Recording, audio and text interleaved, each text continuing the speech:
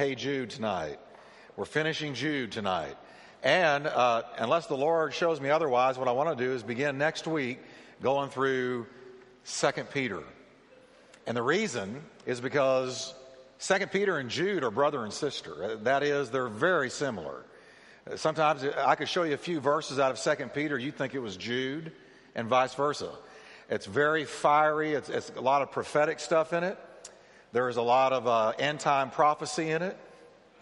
And so, unless the Lord directs me otherwise, we're going to begin next week going through 2 Peter. How many of you like going through these books like this?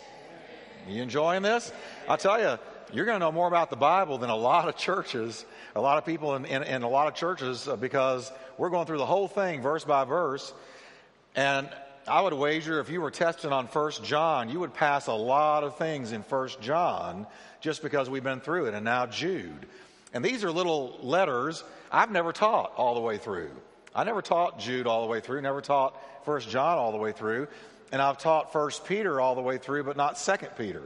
So because it's so similar to Jude, that's where we're going. Lord willing, and if the creek don't rise, as we said in East Texas. Isn't that terrible? When I was living in East Texas, my sister visited us one day. My sister's real city. I've got 3 sisters, and one of them's real, well, 2 of them are real cityfied. So we were sitting in the house, and I said, Kathy, where's the dog? And my sister went into shock.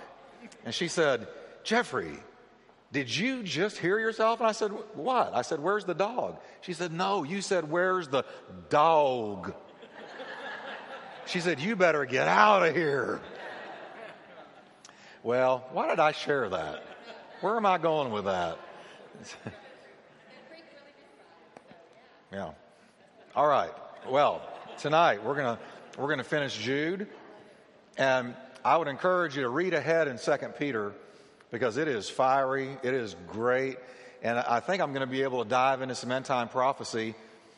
I don't know how much, but in light of the things happening in Israel right now, Hamas kidnapping that 19-year-old Israeli, the tensions are rising once again in Israel. And folks, I'm telling you, it's a powder keg, and it's not a matter of if, but when it blows big time. And the Bible has a lot to say about it, particularly Ezekiel 38 and 39. That is a portion of Bible prophecy that has never been fulfilled in the history of the world. You can't look back and say, well, that's already been fulfilled. Never. The players involved, the nations that God names that are going to be involved in a united attack against Israel in the last days, it's all coming. I believe it will likely precede the rapture, and it could be the fuse to Armageddon. But I may branch off into that a little bit because it is an amazing thing to read the nations that God identifies as those that will be sympathetic against Israel, sympathetic with one another against Israel. They're all lined up right now as we speak. They are all haters of Israel right now. But Ezekiel's prophecy came like 2,500 years ago. So we may go there while we're in 2 Peter. But if you like it, I love teaching the Word. So if you want to keep going through these books, I'm going to do it. And if you don't want to, I'm still going to do it.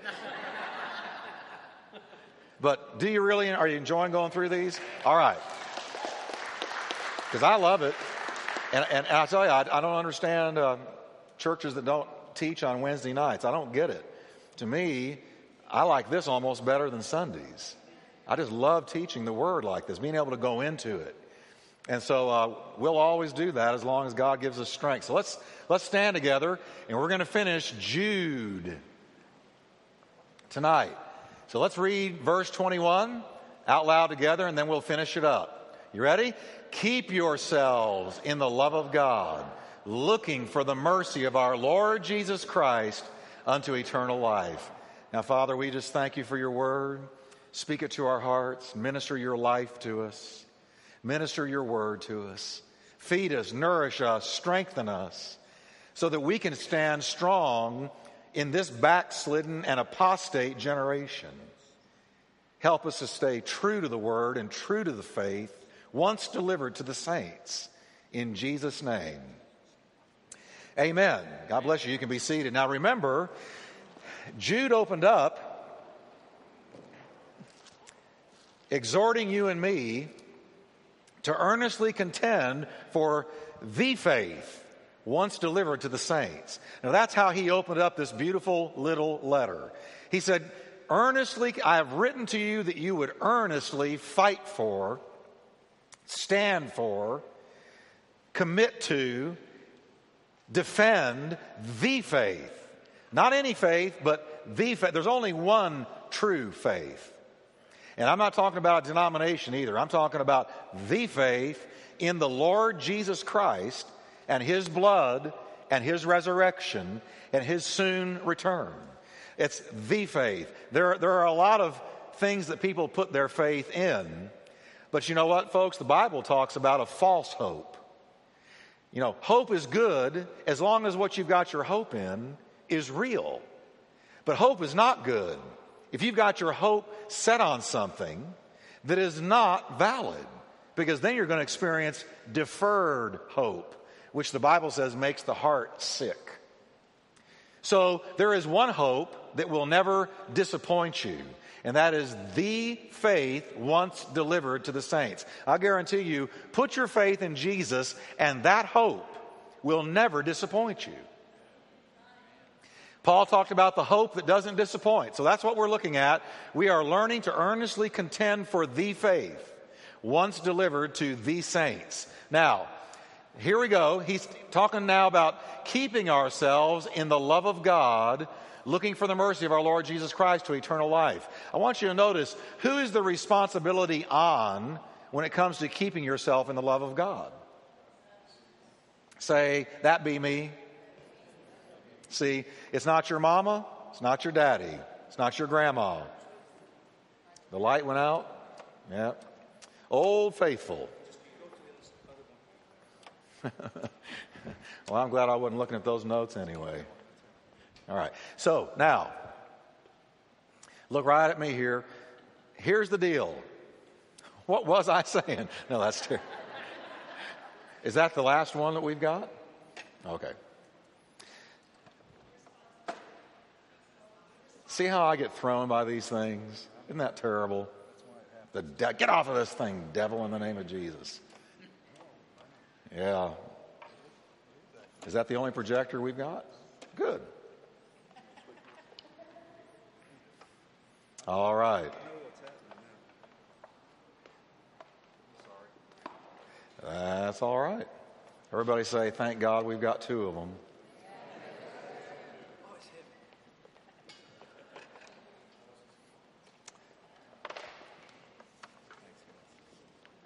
All right, so while they're doing all this, there we go, let there be light. Now my producer is going to have some things to edit out. There we go. All right, so who's the responsibility on when it comes to keeping ourselves in the love of God? It's ours. See, it says, work out your own salvation with fear and trembling. There is a responsibility. You know, when Jesus gave the parable of the 10 virgins, 5 had oil in their lamps and 5 did not. Well, did they get away with blaming anybody else, the 5 who did not? No. They had to run and try to find, in the parable, they had to look for quickly what they should have already had, oil in their lamps. See, you're the keeper of your flame. You're the keeper, not me. Now, I'll stoke it. I'll fan it. I'll build you up in the faith. I'll minister the word to you. But when you got saved, your spirit got lit. And you're the keeper of your flame. You know, if it dwindles, if it flickers, if it goes down, if it fades, that's up to you to get it burning again. That's why Paul said to Timothy, fan into flame the gift of God that is in you. You fan it. You stoke the fire. You stay in the Word. You keep yourself in the love of God.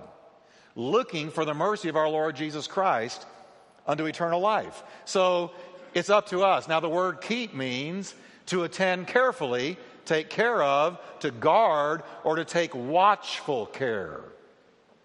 Jude is exhorting us to keep ourselves in the sphere of God's love, surrounded by it, walking in it, staying within the circle of His love. As believers, we can get out of the love of God. We can walk away from the love of God. Sin will quench the flame.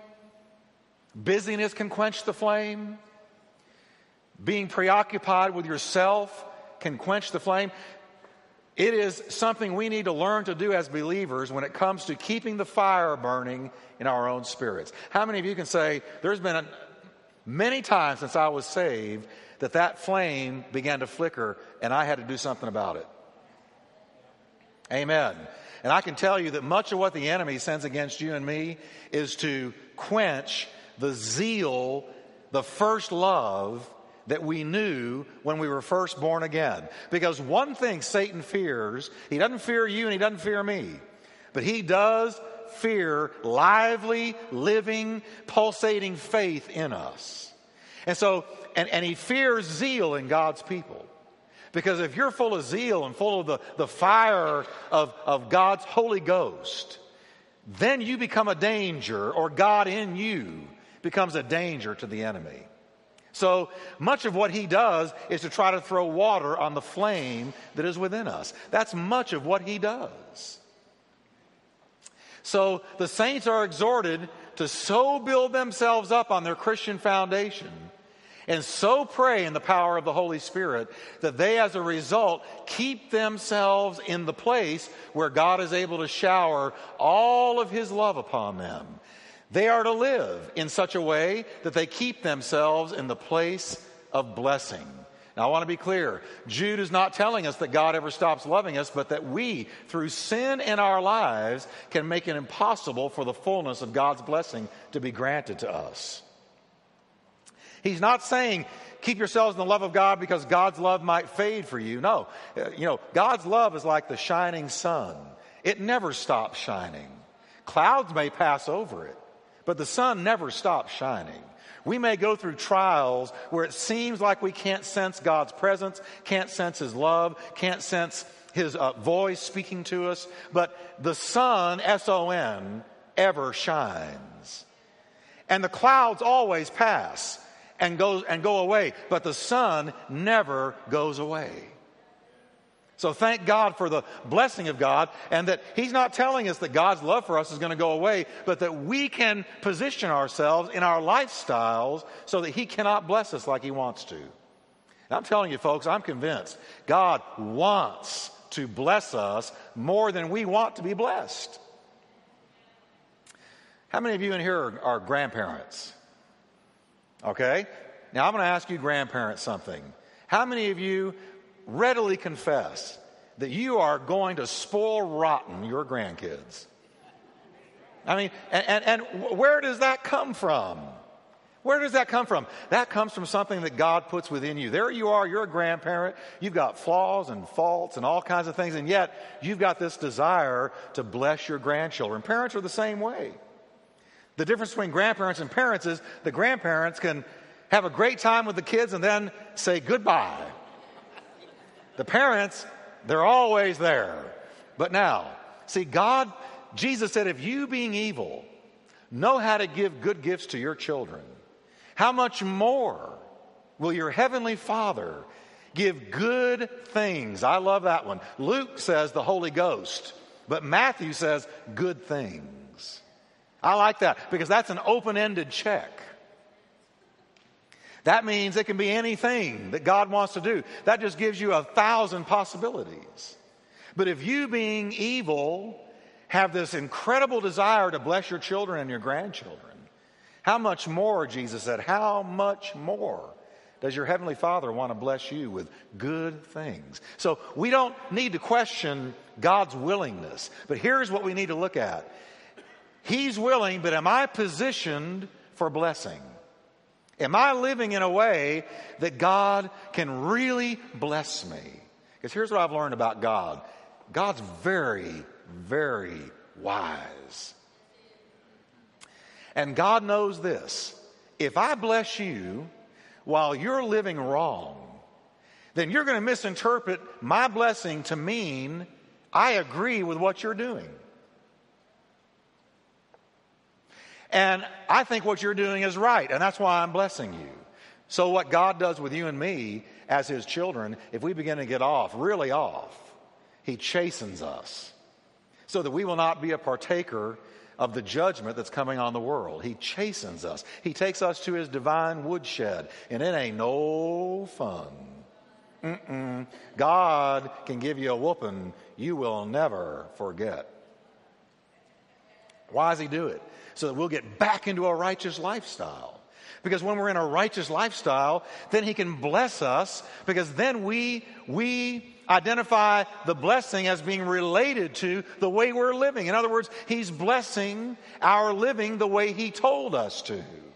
So what Jude is telling us is that God wants to bless us. His love never diminishes. His love never changes. But we've got to be sure that we're keeping ourselves in the love of God by obeying his word, so that he can really bless us. You know what it really comes down to so much, folks? It's just obeying God. Just obeying God. You know, good works don't save you, but good works testify that you are saved.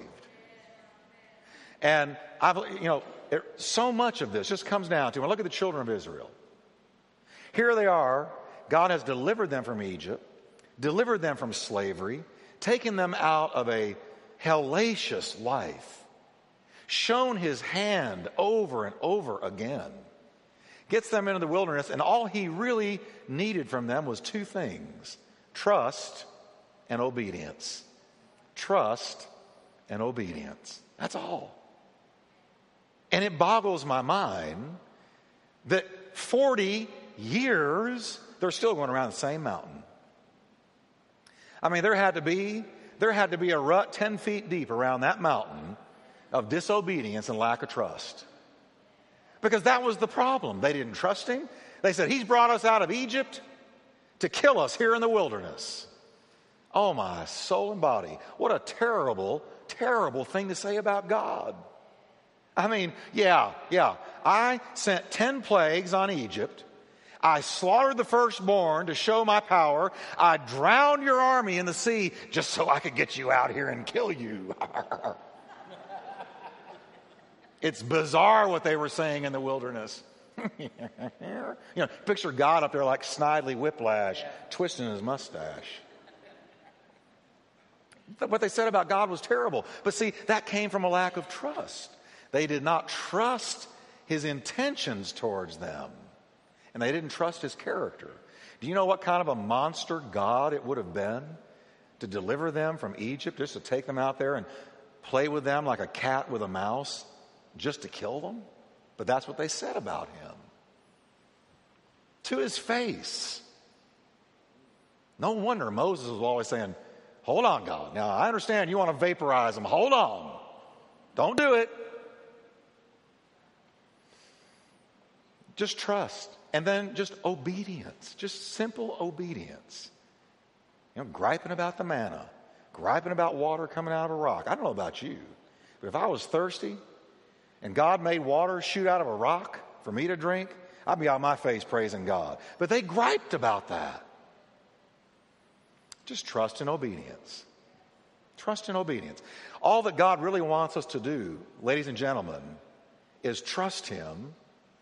And if you trust him, you'll obey him. Isn't that amazing? It's not complicated. If you trust him, then you trust what he tells you to do and you'll obey him.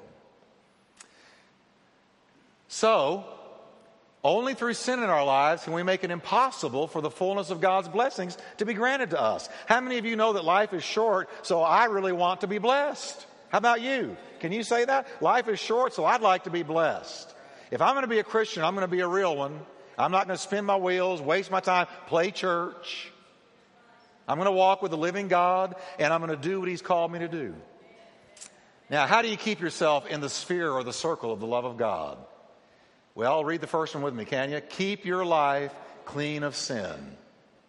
Keep your life clean of sin. That's the first thing. Nothing clogs the pipes like sin. Nothing cuts you off from what God wants to do in your life like sin. So keep your life clean of sin. Simple enough? Now, next, if you sin, keep short accounts with God. Repent, get it under the blood, and move on in a life of obedience. If you sin, keep a short account. Don't sit on that sin for a week. Don't let the sun go down before you've repented. I mean, the hour you sin, repent. Get it out of the way quickly, because sin is so damaging, so damaging. The longer you let it sit there, the longer it's going to dull your conscience. The longer you let it sit there, the more adapted to it you're going to become. Just get it out of the way quick, because you haven't lost your salvation, but you have broken fellowship as long as you're in unconfessed sin. So just get it out of the way. Say, well, I just hate to admit I messed up again. Well, God's not up there saying, can you believe he messed up again? He knew you were going to do it before you did it. Can you believe she said that again? He knew you were going to say it before you said it. God's never, you know what I always say, God never says, oops, and he never says, well, I'll be. Never. Okay? Then, build yourself up in the faith. Isn't that what he told us last week? We looked at the verse, that building yourselves up in your most holy faith. Build yourself up in the faith by adding to your Christian foundation. And what is the Christian foundation? What is the foundation laid in all of our lives? Not the Word, unless you're capitalizing it, but that's a good guess. What did I say last week was the foundation? No other foundation can be laid than that which is laid, which is, let's see, sounds like Jesus. He's the foundation. No other foundation can be laid than that which is already laid, which is Jesus Christ. So when you got saved, it's just like building a house. The foundation that was poured was Jesus. Jesus. Okay? So, then we talked last week about building on that foundation. Remember? Out of 1 Corinthians 3? And Paul said you can either build with gold, silver, and precious stones, or wood, hay, and stubble. Well, y'all are making me nervous. I think you were here last week. Okay? So what did I say that the gold, silver, and precious stones were? I really do believe he's talking about sound teaching and the lifestyle that sound teaching produces. That's what I think it is. Gold, silver, and precious stones. The gold, here I just went ahead and used the metaphor. The gold of the Old Testament, the silver of Christ in the New Testament, and the precious stones of the knowledge of how to walk daily in Jesus Christ. If you build on the foundation, I mean, folks, you ought to understand, and we're going to understand, as believers, we ought to be growing in the Word. Now look at me for a minute. Don't look at the notes up here. Just look at me for a second. We ought to be growing in the Word. We ought to be able to understand, we ought to have a grasp of the basic theme of the Old Testament. We ought to understand what God was saying through the Old Testament. We ought to have a little knowledge about all the books, at least. I think that might be the gold. Silver, the New Testament, all the doctrines concerning Jesus Christ, the Son of God, the blood, the resurrection. We ought to have that firmly in our spirits. And then every day when we read these verses, to me, these verses are the precious stones. And I read these verses and I read the Bible, and today I was reading the Bible and some things jumped out at me. Every time one of these verses ministers to me, that's a precious stone. Paul said, you can either build on the foundation of your Christian faith, who is Jesus. You can either build on your salvation, gold, silver, and precious stones, or you can build on it wood, hay, and stubble. And remember last week we talked about there is going to come a day of testing when we go to the judgment seat of Christ. And what we have built, what you have built on your foundation, and I have built on my foundation, is going to be judged by fire. And if it was gold, silver, and precious stones, it survives, and we get a reward. But if it's wood, hay, and stubble, well, I lived worldly, talked worldly, didn't do much with my life for the glory of God, just got saved by the skin of my chinny chin chin. And, I believe in him. I got fire insurance when I got saved, but then I didn't really live much for God and pursued my own interests and didn't really seek him out. You know what's going to happen on the judgment seat of Christ? Your works are going to be burned up, but you will be saved, but barely, and you're going to lose a reward.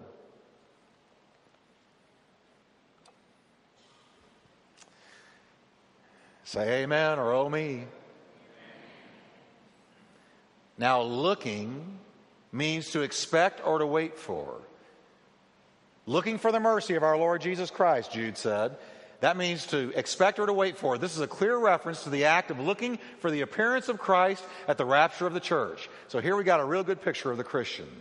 The Christian is building on his Christian foundation. He's building on Jesus in his life. He's building with precious stones and gold and silver. And his eyes focused on the return of Christ. And that's a picture of the Christian that Jude saw. Amen? So let's read it. The translation, can we, out loud? But as for you, divinely loved ones, building yourselves up constantly in the sphere of and by means of your most holy faith, and as constantly praying in the sphere of and by means of the Holy Spirit, with watchful care, keep yourselves within the sphere of God's love, expectantly looking for the mercy of our Lord Jesus Christ, resulting in life eternal. Can you give the Lord a hand of praise? Amen. So I want you to say with me, I got a foundation.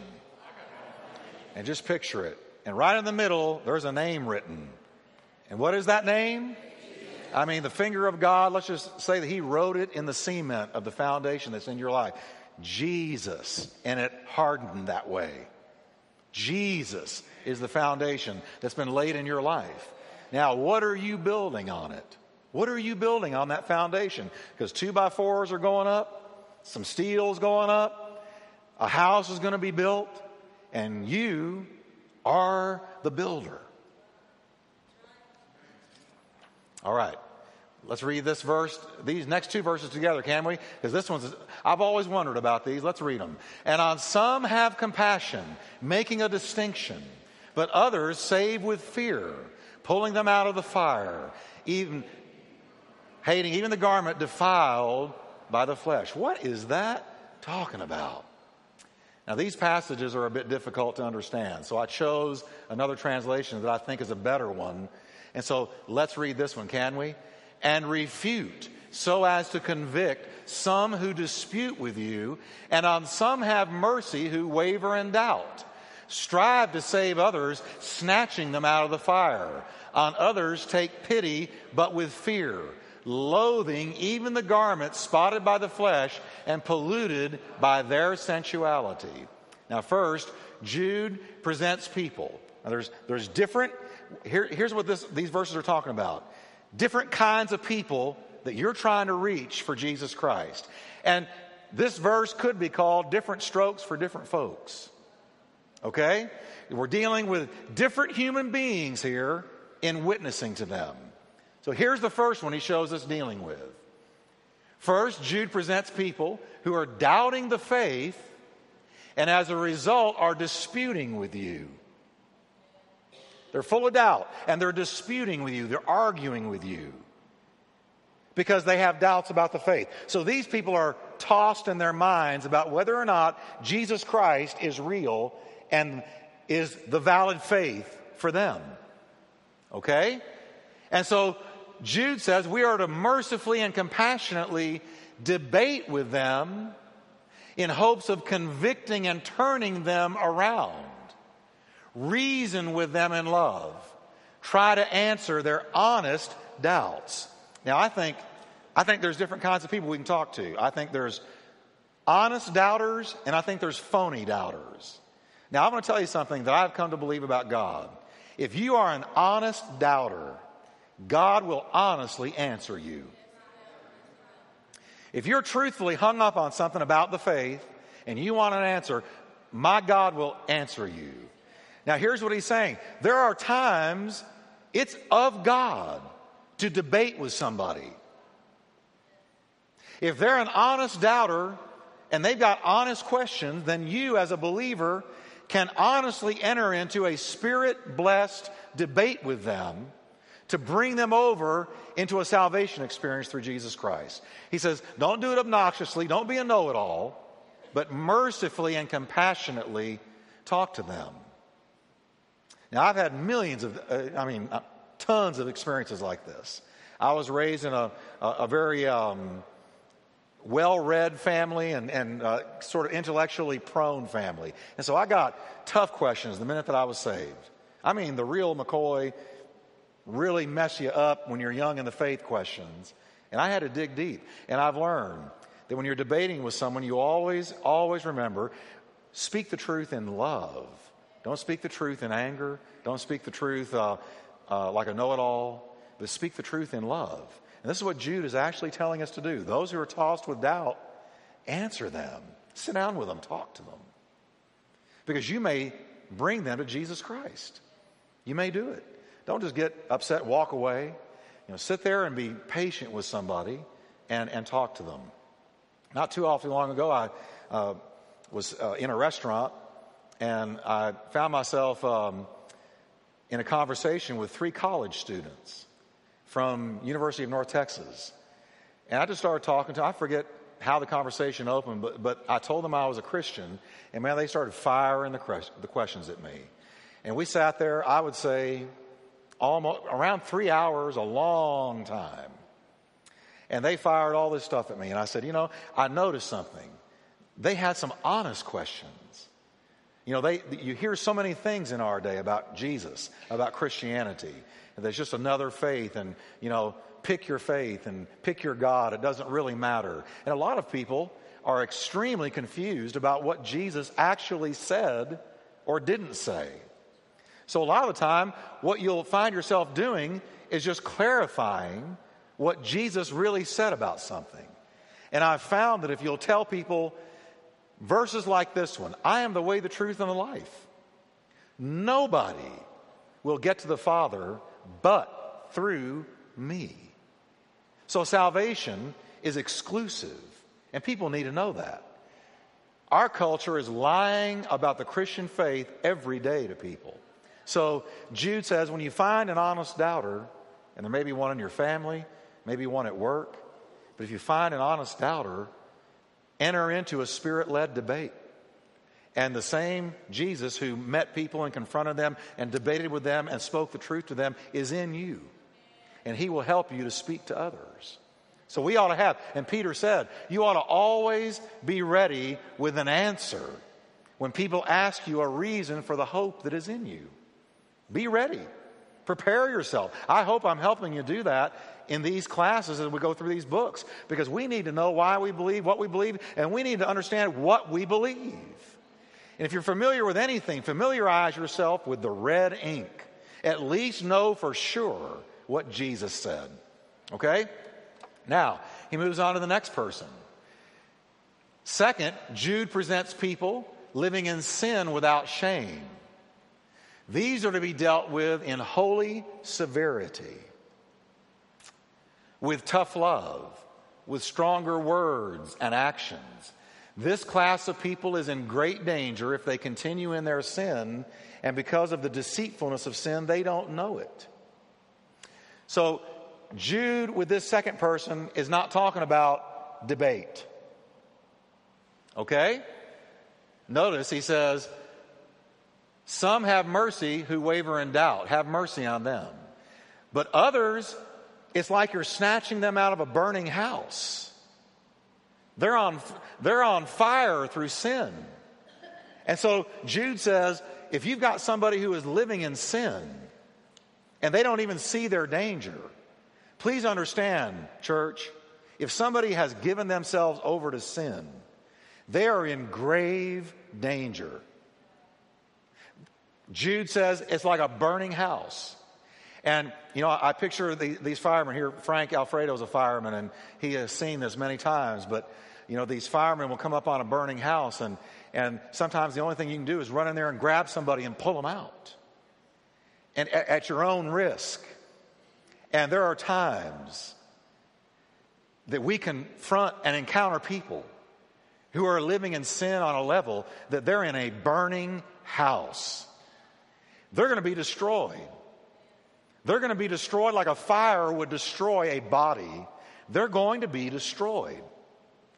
I don't know if you've ever encountered this, but I tell you, there have been times I've known people where I just had to go in and say, "Hey,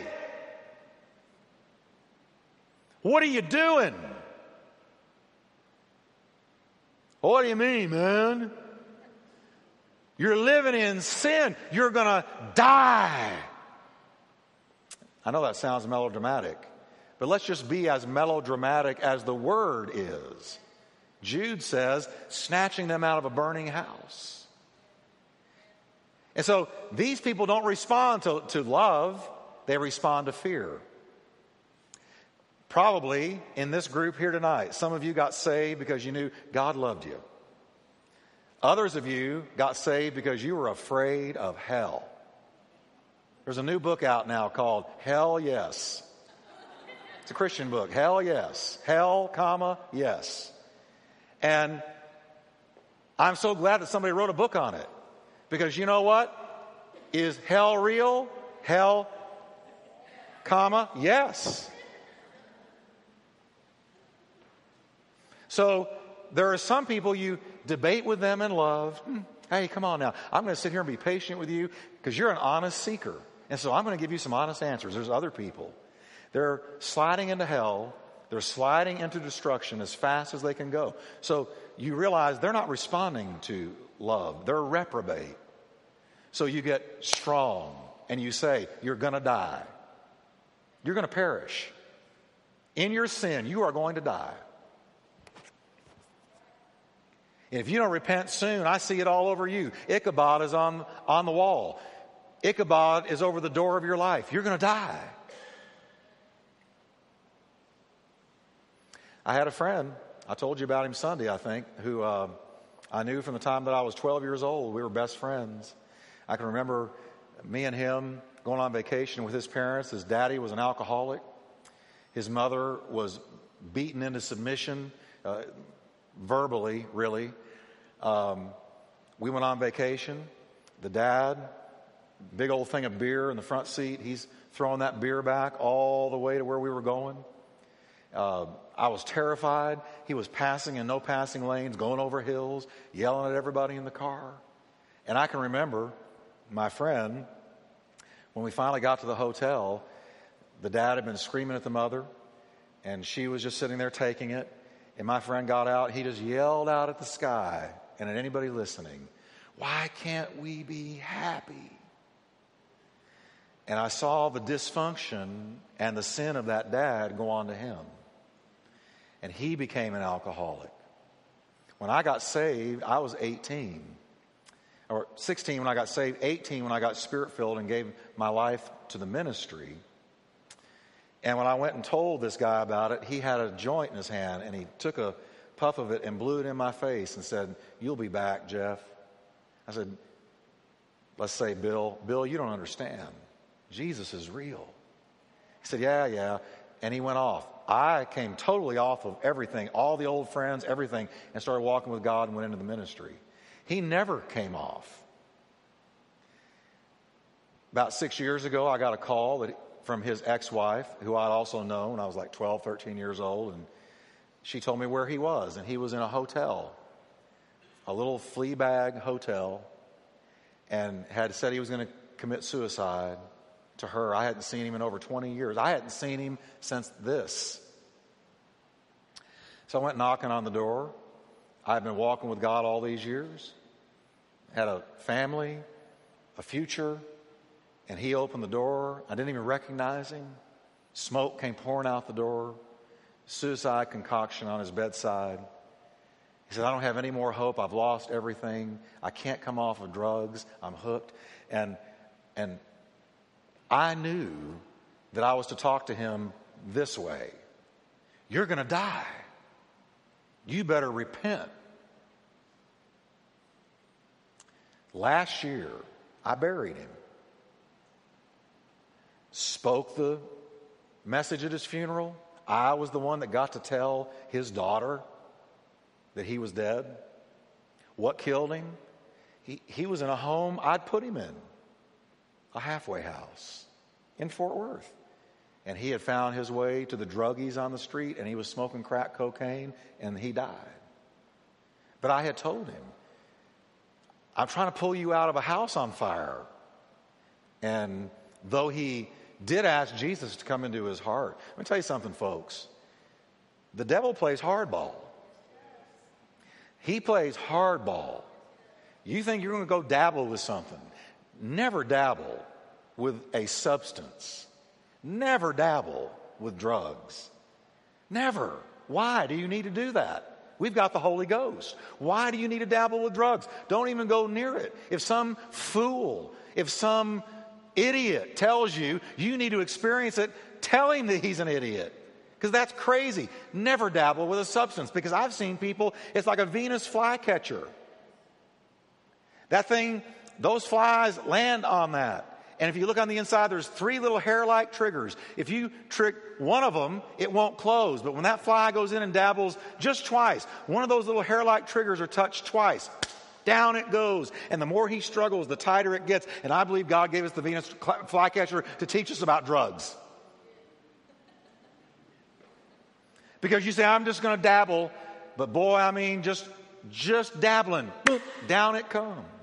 You don't need to do that. Don't touch drugs. You've got the Holy Ghost.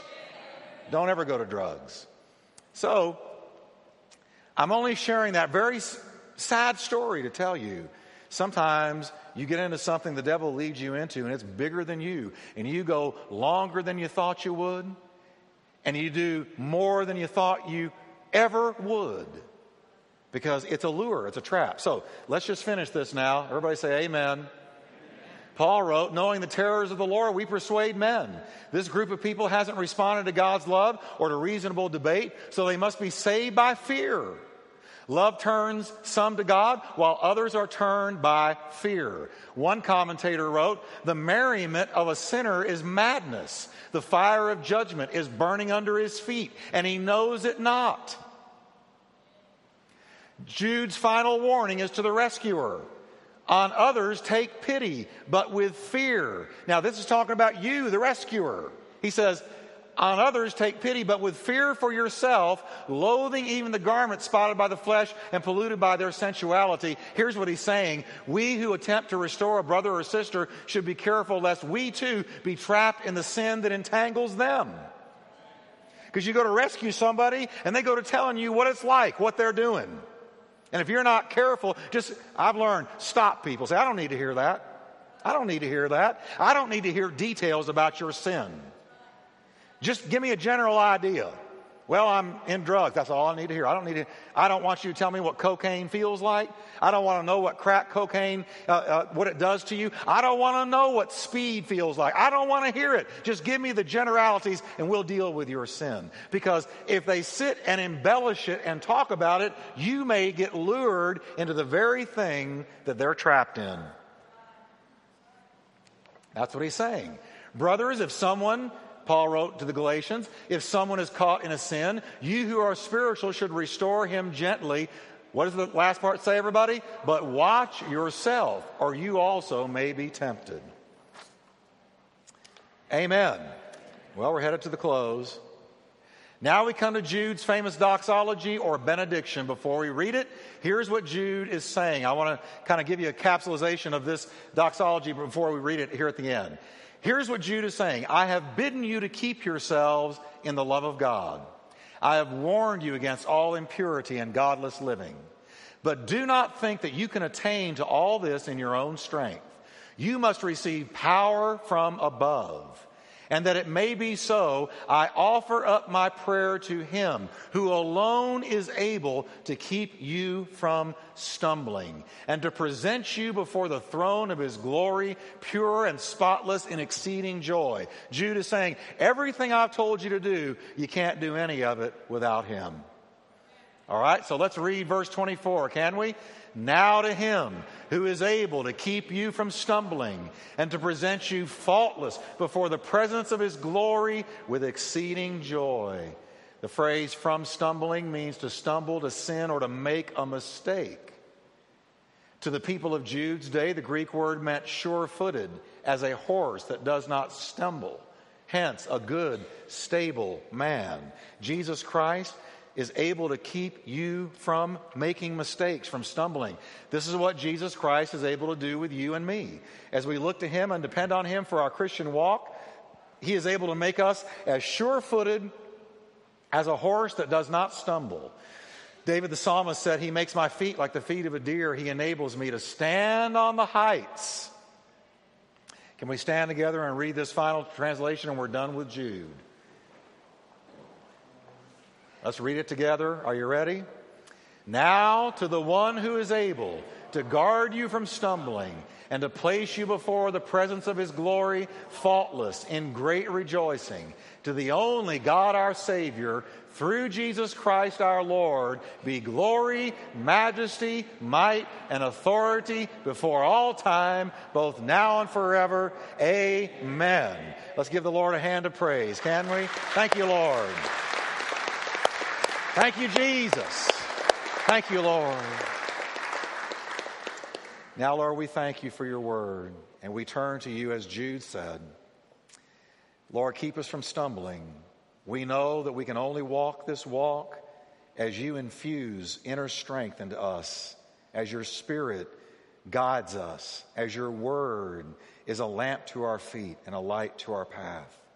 We give to you the weaknesses that we encounter within ourselves every day. Keep us from stumbling, Lord. We give to you, Lord, the sin that surrounds us in this culture. Keep us from stumbling, Lord.